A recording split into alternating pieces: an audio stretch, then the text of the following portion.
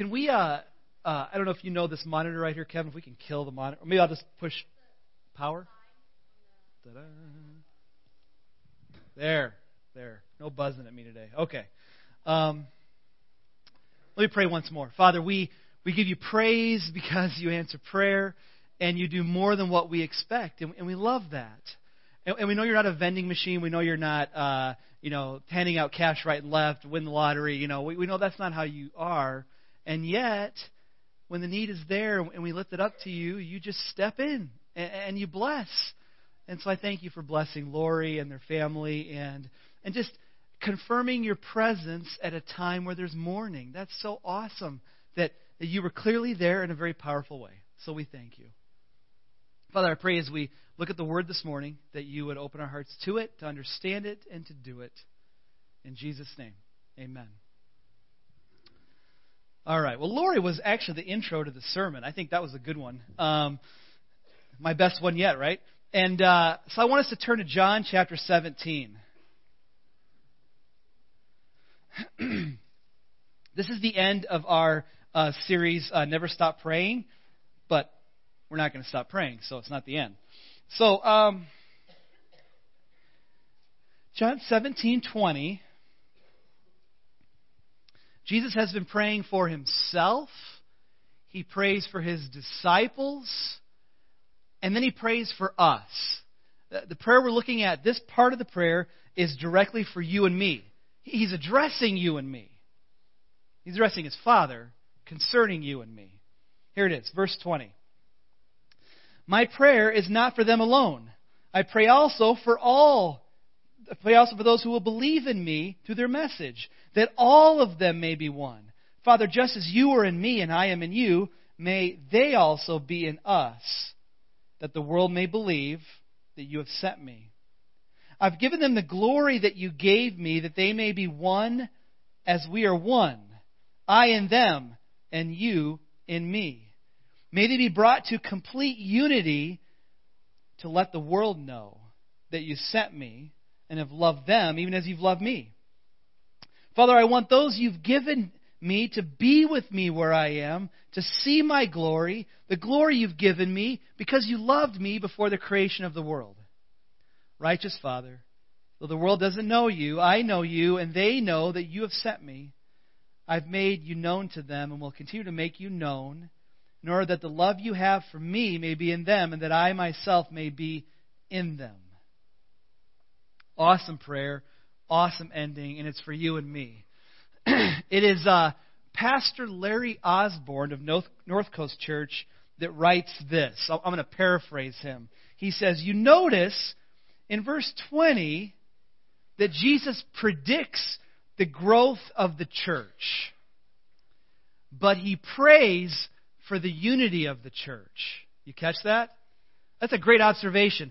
In verse 20, you see Jesus predicts that the church is going to grow. And that's actually really encouraging because the disciples are going to scatter, right? Jesus is going to be arrested. That's like chapter 18. That's right there. Jesus will be arrested. Disciples will scatter. Peter's going to deny him. And then Jesus still prays. All these people are going to believe in their message. You are going to believe in their message.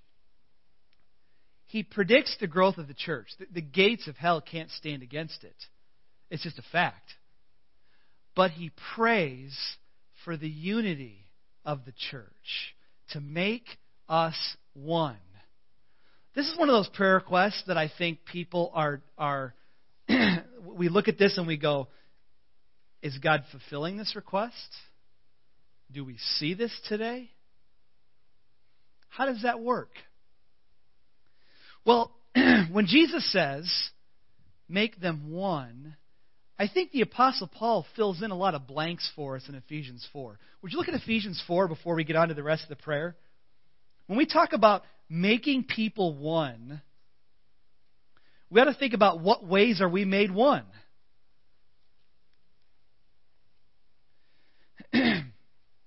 Now, what he says is, I'm in them, they're in me, Father, you're in me, and I'm in you. So there's a Trinitarian part of this thing, It's the fact that Jesus and the Father are one, we're supposed to be one, and we're one with Jesus. So there's all this oneness going around. So the Trinity is the example for us of what Jesus means by oneness. You want to know what oneness is? Check out the Trinity. You know, the Trinity, there's three persons, but they're one God, one being, one God. And they do different things. They have different roles, and they love each other. In fact, we know that God was never lonely.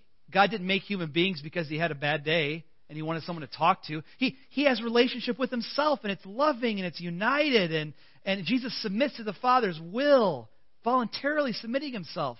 You know that prayer in the Garden of Gethsemane when Jesus says, you know, oh, let this cup pass from me. If it's possible, let this cup pass. And then He says, but not my will, but your will. And I think we spend a lot of time thinking about the not my will, but your will. But think about the let the cup pass. Let the cup pass.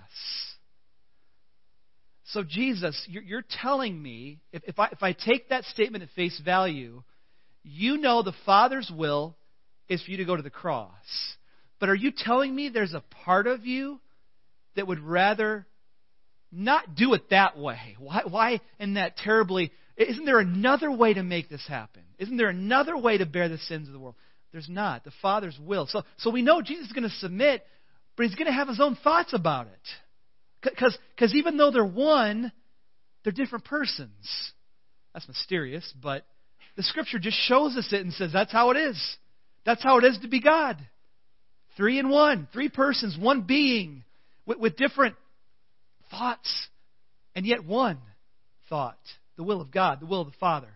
Man, okay. So, here we go. Ephesians chapter 4. As a prisoner of the Lord, then, I urge you to live a life worthy of the calling you received. Be completely humble and gentle. Be patient, bearing with one another in love. Make every effort to keep the unity of the Spirit through the bond of peace. There goes my voice. Okay. There is one body and one Spirit, just as you were called to one hope when you were called.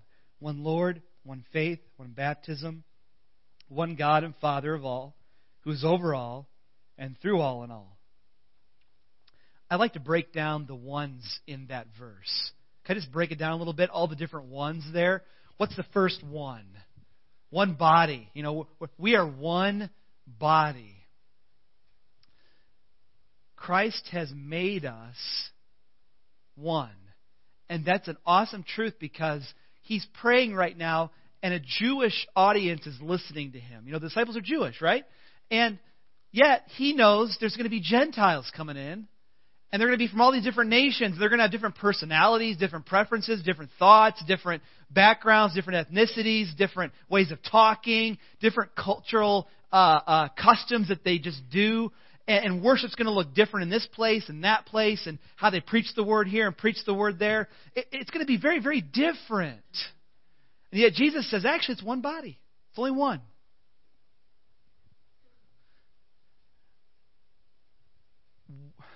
So we have denominations. We have denominations. And I think that can be good and it can be bad. It can be good if a group of churches gather together and say, we're uniting under these doctrinal distinctions. You know, we're uniting because, you know, this is the way we're doing church. It's kind of a bad thing when it's like, we're starting this denomination because we're mad at you guys. You guys are the bad guys, and so we need to do this. You know, we need to do our own thing. There's good and there's bad. And I don't know, can you say there's more good, more bad? I'll let you talk about that over lunch. But I know there's good and bad there. I know some people separate for the right reasons. And so I can't fault. The EFCA started, I believe, for the right historical reasons. Because they broke off from churches that were serving communion to people who didn't believe at all. It was just like, everybody takes communion, that's all we do. You don't have to be a believer in Jesus Christ. And the EFCA pioneers said, no. Communion is for believers only. That was one of the big things that started this whole movement of free churches. Secondly, he says there's one Spirit. So there's one Spirit. We've all drunk from that Spirit. He lives in us. And so, of course, I find it interesting that we have Spirit-filled churches and non-Spirit-filled churches. And yet, if we take this seriously, all churches are Spirit-filled. You know?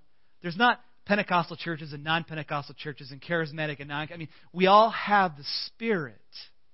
That's the clear teaching of Scripture. And so I find it interesting that one of the ways we divide, I think in a negative way, is there are Christians that believe they have more of the Spirit. Sometimes it's called a second blessing. And I've been baptized in the Spirit, but you haven't, it's been said. I don't find that notion in Scripture at all. I believe that's false. We all have the Spirit. We've all been baptized into the body, according to Paul in 1 Corinthians. All of us.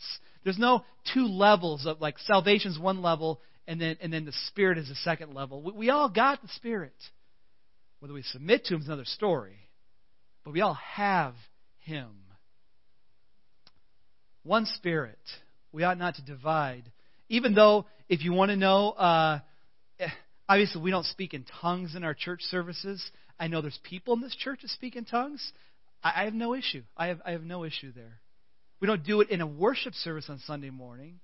And so I've always said to people, I've said to folks, if you want a more charismatic worship experience, there are churches that give you that. We bless you to go there. We love you. You can stay here, but if you want that, there's places that do that. That's great. There's one Spirit. I'm not anti-Pentecostal church. I just wish and I pray for an understanding that we all have the Spirit of God. Some of us are just more submitted than others to the Spirit of God living in us. So there's one Spirit. There's also one hope. There's one hope. In other words, our hope is yet to come. Our hope's in heaven. Our hope is heaven. We're saved now, but we'll see the salvation in a more clear way when we're in heaven and we realize we're with God. And He's not holding us accountable for our sins. We're going to stand before the judge. Hope. It's to come. And yet we know that in many churches today, there's a prosperity gospel. There's a hope in this life, that God's going to make you rich in this life. He's going to make you healthy and wealthy in this life. And the hope becomes what's right in front of me instead of what's to come. Hope is to come. Jesus is coming back. We look to the skies. He's coming back. We don't look and say, God, you need to do this and make me wealthy. And that's not the hope. That's not the hope. We have one hope. By the way, I do believe God does bless people with wealth. I believe He entrusts wealth to people to use well. I totally believe that. Next. One Lord. We have one Lord, and that's the Lord Jesus Christ. And yet we know there are cults. Mormons, Jehovah's Witnesses, and what they want to do, and others, what they want to do is bring Jesus down to the level of a man. Just a man. Not God. They want to say, Jesus and Satan are brothers. They want to diminish the work of the cross. How must I be saved, you might ask one of them, and they'd say, come to one of our Bible studies. You've got to do that, And it's like, no, how must I be saved? That's what I love asking when I talk to people. What must I do to be saved? And you won't hear believe. He'll come back with us and no. Tell me now. It's not doing. I don't have to do anything. I just have to receive. We have one Lord. And so when you see Jesus diminished, that's divisive, and actually, it's evil. We have one Lord. And that's the Lord Jesus Christ. We also have one faith. We have one faith. Faith is belief, right? So community reminds us that our faith is in the gospel. Jesus died on the cross for our sins. He rose from the dead. We have one faith, and yet, in denominations, we have doctrinal differences. And I'm okay with doctrinal differences, but you also know people can take minor doctrines, blow them out of proportion, and then separate because of them. Because you're a Calvinist, and I'm an Arminian, and so I don't trust you, And it's like, no. Let's not do that. Let's not do that. Don't take these doctrines and elevate them to the importance of the one faith. We've got one faith. Every Bible-believing, gospel-preaching church, we have one faith. We have so much in common with our other churches and their believers, because we have one faith. And they may believe differently on this or that. I'm not too worried about those smaller things. I'm worried about the one faith. I'm not so worried about how they treat the book of Revelation. I'm concerned about the one faith. If you get the gospel wrong, then Paul says in Galatians 1, you're anathema. You're eternally condemned. That's the one faith we're talking about in Jesus Christ. And then he goes on, and he says, there's one baptism. Oh, man, we love separating over this. Do you sprinkle or do you dunk? Can you do it at infancy or in adulthood? We have all sorts of differences here. And we talked about this a few weeks ago. We can get bent out of shape about this. I don't. I try not to get bent out of shape.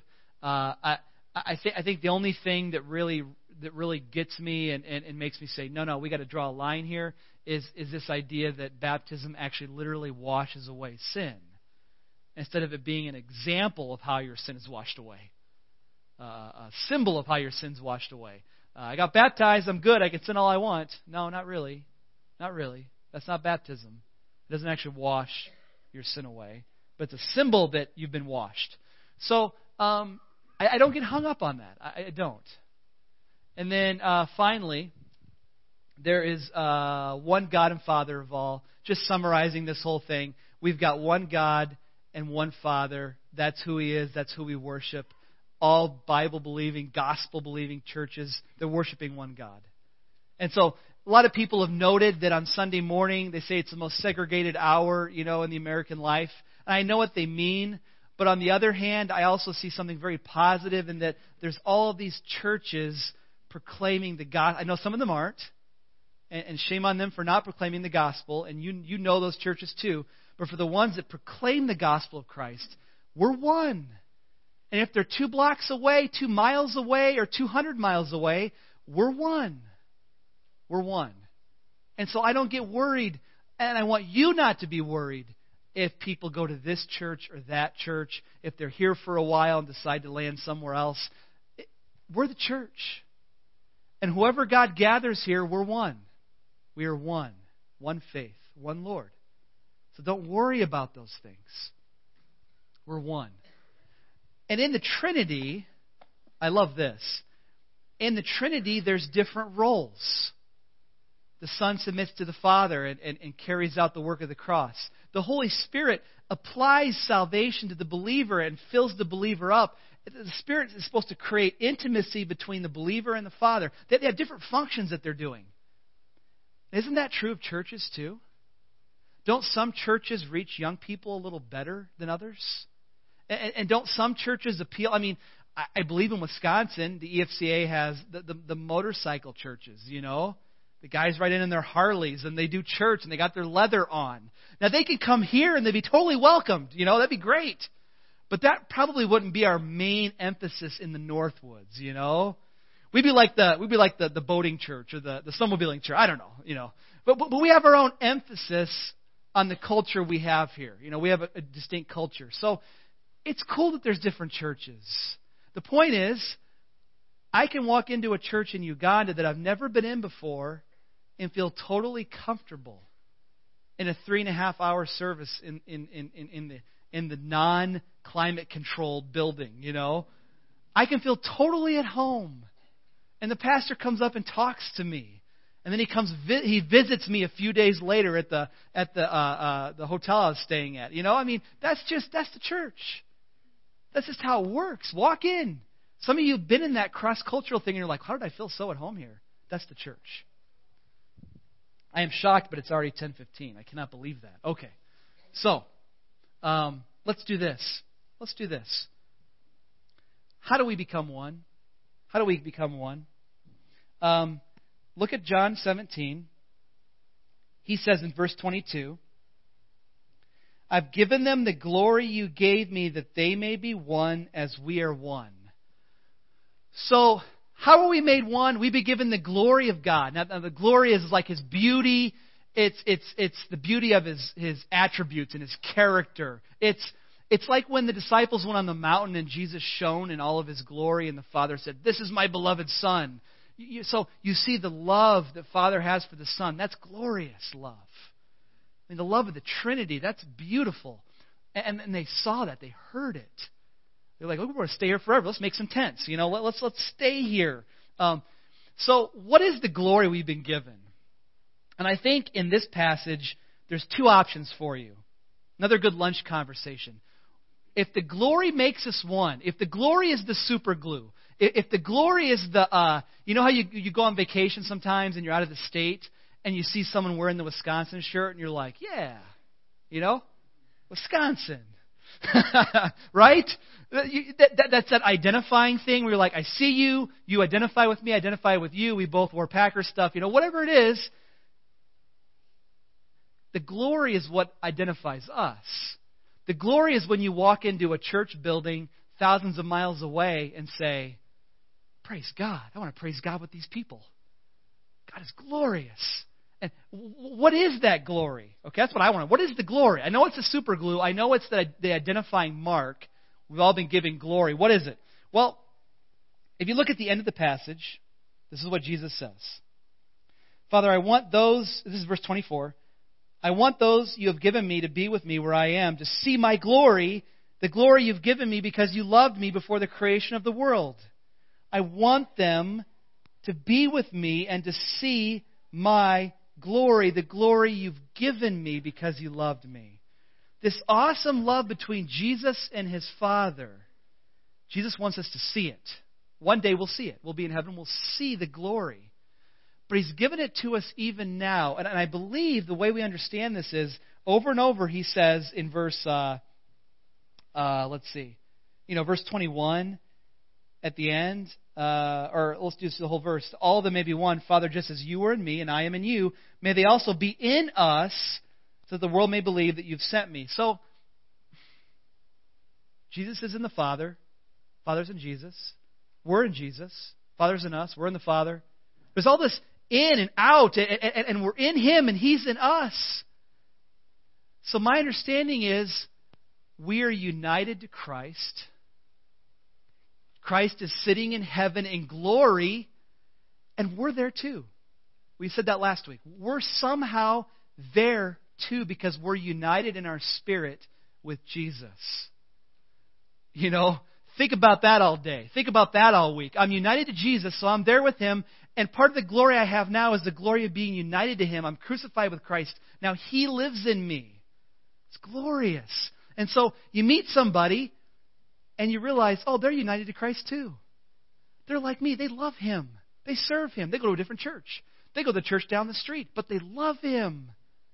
We could be buddies, We're together on this.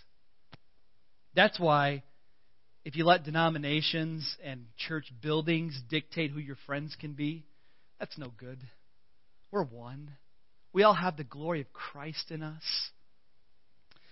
So another scholar suggested, I want to point out there's one other option of what this glory is, just so you see it. I mean, you kind of know where I stand on it, but when Jesus, at the beginning of His prayer, He says in chapter 17, verse 1, Father, the time has come, glorify your Son, that your Son may glorify you. We said earlier the cross is glorious, and the cross is Jesus' mission. So some people believe that when Jesus gives us His glory, what that means is we're doing what He does. We're on His mission. We're sharing with the lost. We're helping the poor. When we take the benevolence offering today, that's glorious. That's glorious because a lot of people don't care about the poor. We care. A lot of people don't care when someone else is in need. They say, I got needs too. I can't care about your needs. No, we care about your needs. Glorious. So, talk over lunch. What do you think the glory is that God gave us that makes us one? Is it being united to Jesus, or is it being on the same mission with Jesus? Maybe it's both. Maybe it's both. But He's given us glory, and the glory is a super glue. And that's why when you meet a Christian, you can often recognize it. The way they talk. You mention Jesus and the eyes light up. You see it. They're wearing the shirt, the Jesus shirt. Not literally, but you see it. Finally and lastly, why are we made one? Why does God make us one? To testify to the world. It's a testimony. So, Jesus says, verse 23, may they be brought to complete unity to let the world know that you sent me and have loved them even as you loved me. The reason God makes us one is so people will look at us and say, oh, that's interesting. Those people get along. Now, maybe you wince a little bit because we don't always get along. But we push into those places so that we do preserve the peace. We make every effort. That's why we push into those places so that when the world sees us, they say, they're different. Because normally someone ticks me off and they're out. I kick them out. They've pursued this. They've worked on this. It was hard. You've seen conflict. I believe conflict's part of this because Satan hates the church. And Satan knows the words of God.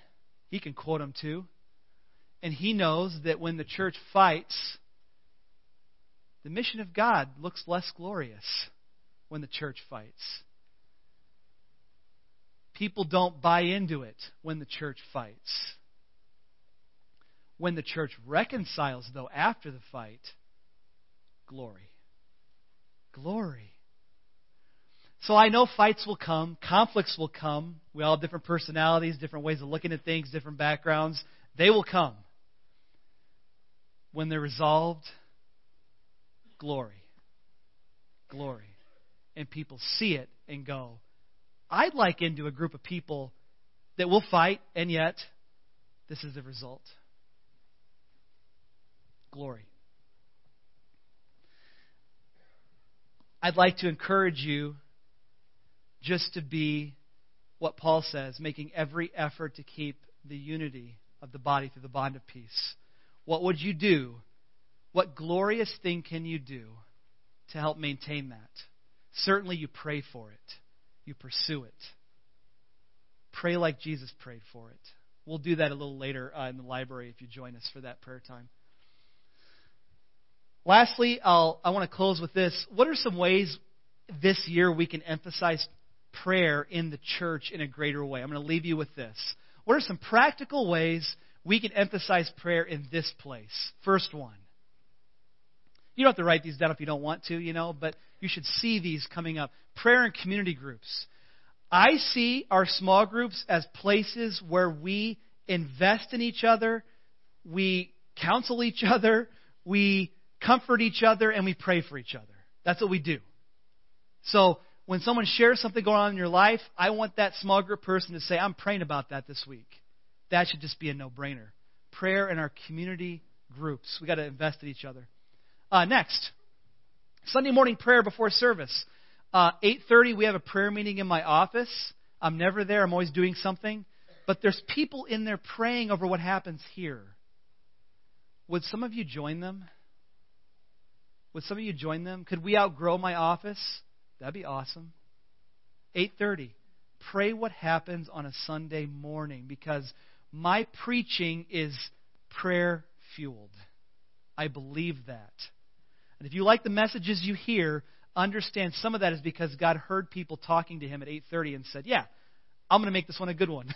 All right? If it was a bad one, you can get on those prayer people and say, what's going on in there? No, I'm kidding. But I do believe what we see on Sunday morning happening is a result of the time at 8:30. I totally believe that. I totally believe it. Next.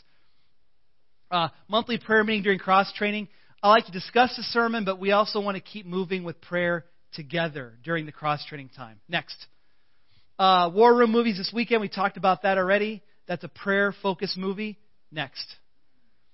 Seize opportunities. Last week, I had the privilege of seeing 3 different groups of people praying spontaneously after the service. You know what I mean? Like, it wasn't the library people. We were praying too. But I saw 3 different groups of people that were like 3 huddles. And they were praying for each other. Do you know how great that is? Spontaneous. I didn't plan it. I didn't do it. It just happened. This is a house of prayer. Let's make it that way. So if someone shares with someone to you in the fellowship hall over coffee, and you're like, wow, that is heavy. I'll pray for you, brother. That's good. How about now? How about now? Get a little huddle. Pray. And other people are going to see it and go, boy, I should be doing that too, you know? It's awkward, maybe, but pray. Is that my list? Do I have any more? I think I got one more, maybe. Oh, two more, maybe. Prayer testimonies like the one you heard today. If God's answering prayer, would you tell me about it? And then, if you're brave, would you say it up here and tell us about it? Because we want to hear how the Spirit of God's moving here. We want to hear it. I want to hear it. If you tell me you won't stand up here, that's okay. Maybe we could video you, or I don't know. I don't know. But let's hear. Next. Finally, James says, if you're sick, something's going on, call the elders. Would you take advantage of the elders more often? I'm asking you to call us. If something's going on and you would like prayer, anointing with oil, it's like the best parts of my week.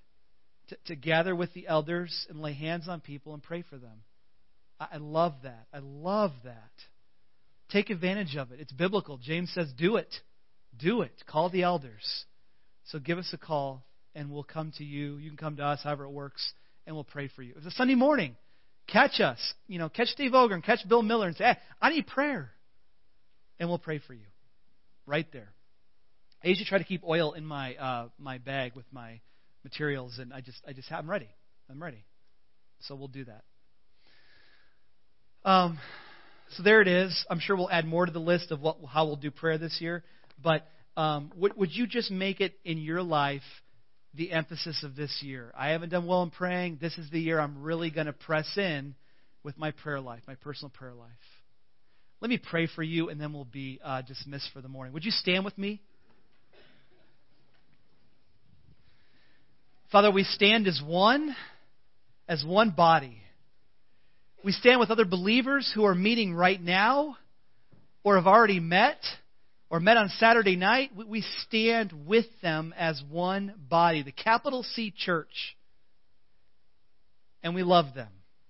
And we love you. Father, would you protect our church and keep the unity of it?